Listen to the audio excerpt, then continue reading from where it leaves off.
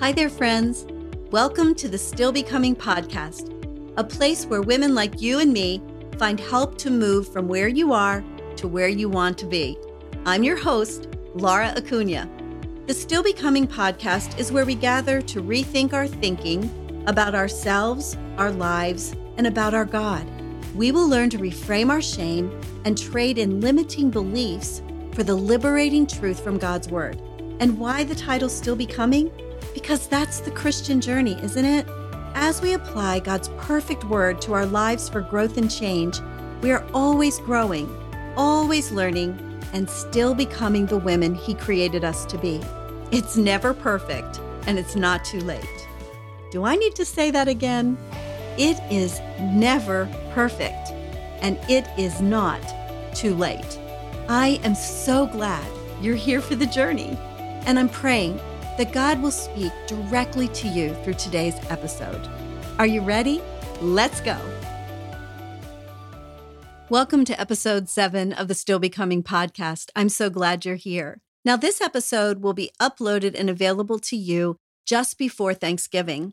And so what I'm going to do is I'm going to share with you a sweet story about my granddaughter, Evie, at the beginning. And then after the break, I'm going to come back with hopefully some perspective shifting information for you that will help you deal with Thanksgiving and really any other holiday. It doesn't really matter if it's Thanksgiving, Christmas, birthdays, family reunions.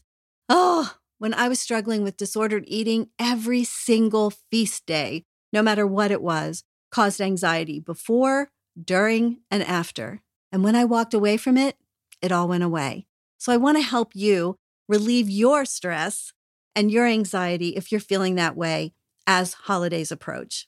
So let's get going on episode 7. I hope it's a blessing to you. The entire world comes to a complete stop when our baby granddaughter comes to visit. Her birth ushered in such a sweet time of life, the sweetest time of life. Pat and I adore being Evie's noni and grandpap. One of the best parts of all is having the time to just sit and observe and listen, watching this new little person discover her world.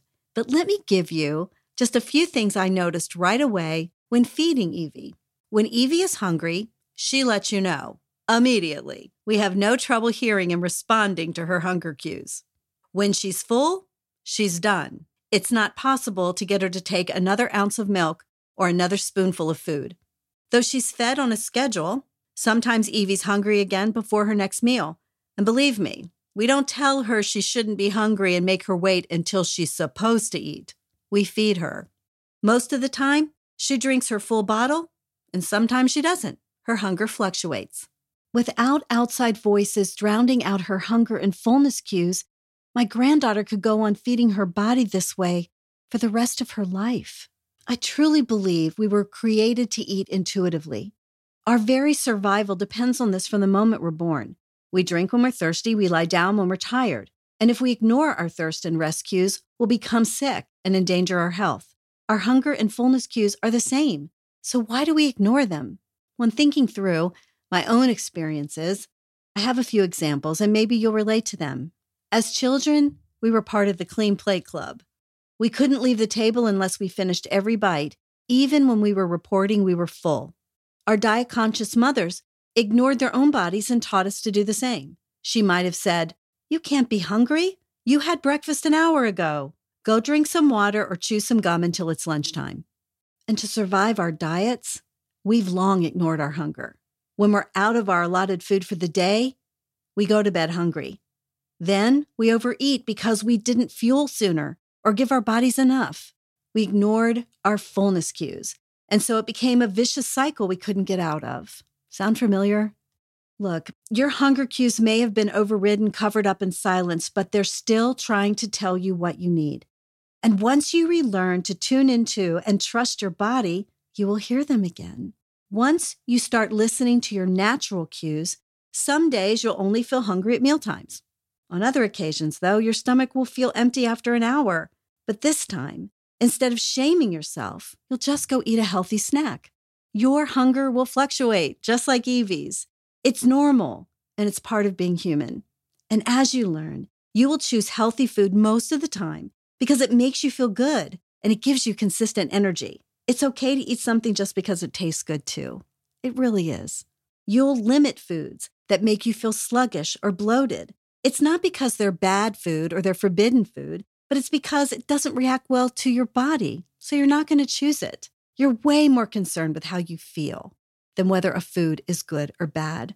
Returning to how we were designed to interact with food is an imperfect journey, but believe me, it is one worth traveling. Expect trial and error as you become an expert on you. But if you stick with it, you will relearn to be in sync with the body God gave you. Sweet sister, feeding your body what it needs, when it needs it, translates into peace with food and peace within you. Can you imagine how free you'll become? Friends, I am so excited to share that my new book, Still Becoming: Hope, Help, and Healing for the Diet-Weary Soul, will be published on December 13th. Still Becoming is a 31-day devotional journal that takes you on a sacred journey where you'll discover true freedom and that healing and peace have nothing to do with the number on a scale. Join me and learn to rethink your struggles with disordered eating, body image, and dieting through the lens of self-compassion and God's grace. And even though Still Becoming releases on December 13th, it's available for pre-order today. And if you order before December 13th, there'll be lots of freebies offered through my website. So go to laura-acuna.com and order your copy of Still Becoming today. I'm praying for redeemed, restored, and repaired hearts as we take the first brave steps toward thinking of ourselves and our struggles in a brand new way. I want to give you a little bit of helpful information before I share with you some thoughts about Thanksgiving and other holidays and feast days. I want to let you know that on my website, laura-acuna.com, there is a Spotify playlist for those of you who are on the Still Becoming journey. It's a worship and quiet time playlist, about an hour or so long, with songs regarding healing. I love listening to it. It is quite healing for me to put my earbuds in and just go to a quiet place and let that worship music just wash over me. It's been a critical part of my healing, so I wanted to share that with you too. Just go to the website, go to the My Book page, and if you scroll down, you'll see the Spotify playlist waiting for you there. And then the other thing I wanted to alert you to is that on page 131 in my book is still in pre-order if you're listening to this before December 13th, but on page 131, I've created a hunger and fullness scale to help you as you begin to relearn to listen to your hunger and fullness cues. So don't miss that. I think it will be really helpful to you. It was helpful to me on my journey. So let's talk a little bit about Thanksgiving now. The holidays can be a really hard time for any of us who struggle with disordered eating. And so I want to bring some hope and help to you based on some things that I've learned along the way. When I was suffering with disordered eating, the holidays were really difficult for me, and they might be for you too. Anxiety would start early on. I would start plotting and planning how I was going to restrict myself in the days leading up to the holiday so that I could earn it. And then I would plot and plan on how I was going to get back on a restricted diet, severely restricted usually, to make up for what I had just done by eating on the feast day. There was so much anxiety around that. I failed miserably at it. It wasn't realistic. It wasn't even possible. And yet I tried it year after year after year. On the day of the holiday, I would have a scarcity mindset. Do you have a scarcity mindset? It sounds like this. I need to eat everything I can and taste everything because I can't have it until next year. So since I'm cheating, since I'm already being bad, I'm going to have everything. My therapist, Nicole, the one who taught me almost everything I'm sharing with you through the podcast and in the book, challenged me on my thinking one day when I said to her, well, I feel like I have to eat it all because I can only have it on the holiday and then I don't get it again for another year. And she said, really? You can't make a turkey dinner another day of the year? You can only have it on Thanksgiving? And I said, no. She said, if you have a craving for pumpkin pie in April, you can't make one. You have to say to yourself, no, I can't have it until Thanksgiving again. I said, no. She said, Laura, food is available to you 24/7, 365. You're free to choose. You don't have to live in that scarcity mindset. This was one of the most freeing conversations I've ever had. Now, maybe you're saying, duh, of course that food's available 24/7. But when you live in bondage, you don't even know what freedom looks like. And I didn't either. And so from that day forward, I started realizing, I don't have to have seconds, because if I want that food again, I'll have it in a week or two. And you know what happens? When the emotional charge is gone, when you start operating like a free human being, you make good choices. I've yet to make a pumpkin pie in April or a turkey dinner in August. I just know it's available to me, and that's all I need to know. I don't think about it anymore. I don't stress about it anymore. And honestly, girls, I look forward to the holidays. I don't even think about the food. I'll eat what I feel like eating that day, and then I'll be done. And that will be that. And the most important part of all is that I'll be fully present with my family,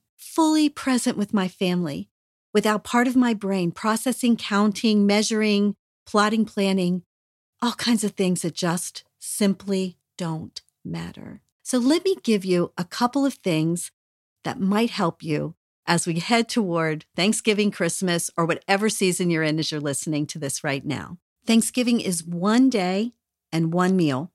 Enjoy every bit of your dinner. It doesn't set back anything. A wellness journey isn't a diet. It's a new way of living life with lots of space for celebrations that include good food. Savor your mom and your grandma's recipes. Connect to the memories they conjure up in you. That's a beautiful thing. Eating can be an emotional experience that's normal, and it's okay. Get rid of the shame talk. You're not cheating if you have a nice plate of food with your family and friends. In fact, remove the word cheating from your vocabulary altogether. It doesn't belong there. No skipping meals to compensate ahead of time for eating on Thanksgiving. Get up in the morning, have a nourishing breakfast, and focus on the true meaning of Thanksgiving. Count your blessings and give thanks to God. Don't restrict food on Friday because of what you ate on Thursday. Eat 3 square meals every day. Keep fueling your body consistently. A nourished body leads to a calm sense of well-being. Take a walk, clear your head, and enjoy the fresh air. Not to burn off calories. A good walk is good for the soul. Pray, be grateful, and listen to God. And a few more things. Eat the pumpkin pie, have the whipped cream, and enjoy your time with family and friends. And remember, you are still becoming, and that's something to truly be thankful for. And now, as we always do, we're going to do a soul fitness strengthening your core exercise. And on this topic today, I just can't think of a better exercise to do than to make a list or write a letter to God, whatever you're comfortable with, thanking Him for everything He's done so far, and everything that He's going to do as you walk along the healing path. And just as an aside, if you're a sister right now who isn't feeling like God is working in your life, Scripture tells us He is. And so in faith, you can thank Him for that Lord, even though I don't feel you, even though I don't see anything right now, I thank you because I know in faith that you are actually working on my behalf. My deepest desire is that each one of you will have a long list to write in your journal today. But know that even if you're not fully aware of what He's doing right now, He is always, always, always redeeming, repairing, and restoring. He never stops. And now I'd like to read you a scripture. It's familiar to many of you. Psalm 139, 13-14. For you formed me in my inward parts. You knitted me together in my mother's womb. I praise you, for I'm fearfully and wonderfully made. Girls, you are fearfully and wonderfully made. The moment you arrived on this earth, after He knitted you together in your mother's womb, you had everything you needed in your miraculous body to get you through this. Let's return to our hunger cues, our fullness cues. Let's tune in to our bodies, allow them to tell us what they need, and let's respond. Let me pray. Dear Jesus, I lift up every person listening to this podcast today, and I thank you for them. I thank you for women who are willing and eager to place their feet on the healing path. Father, I ask a blessing over each one of them, their households, and over their miraculous and beautiful bodies, Lord. Bring them to life again. In Jesus' name, amen. Well, thank you for joining me, friends. I'm so glad you came. And before you go, if you enjoyed our time together, and I really hope you did, please subscribe to the Still Becoming podcast, leave a review, and tell your friends. And I'd love to stay in touch. The best way is for you to subscribe to my newsletter, The Latest from Laura, via my website. And of course, I'm on all the socials. You can find all the links in the show notes. Thanks again for coming by, and I'll see you next time on the Still Becoming podcast.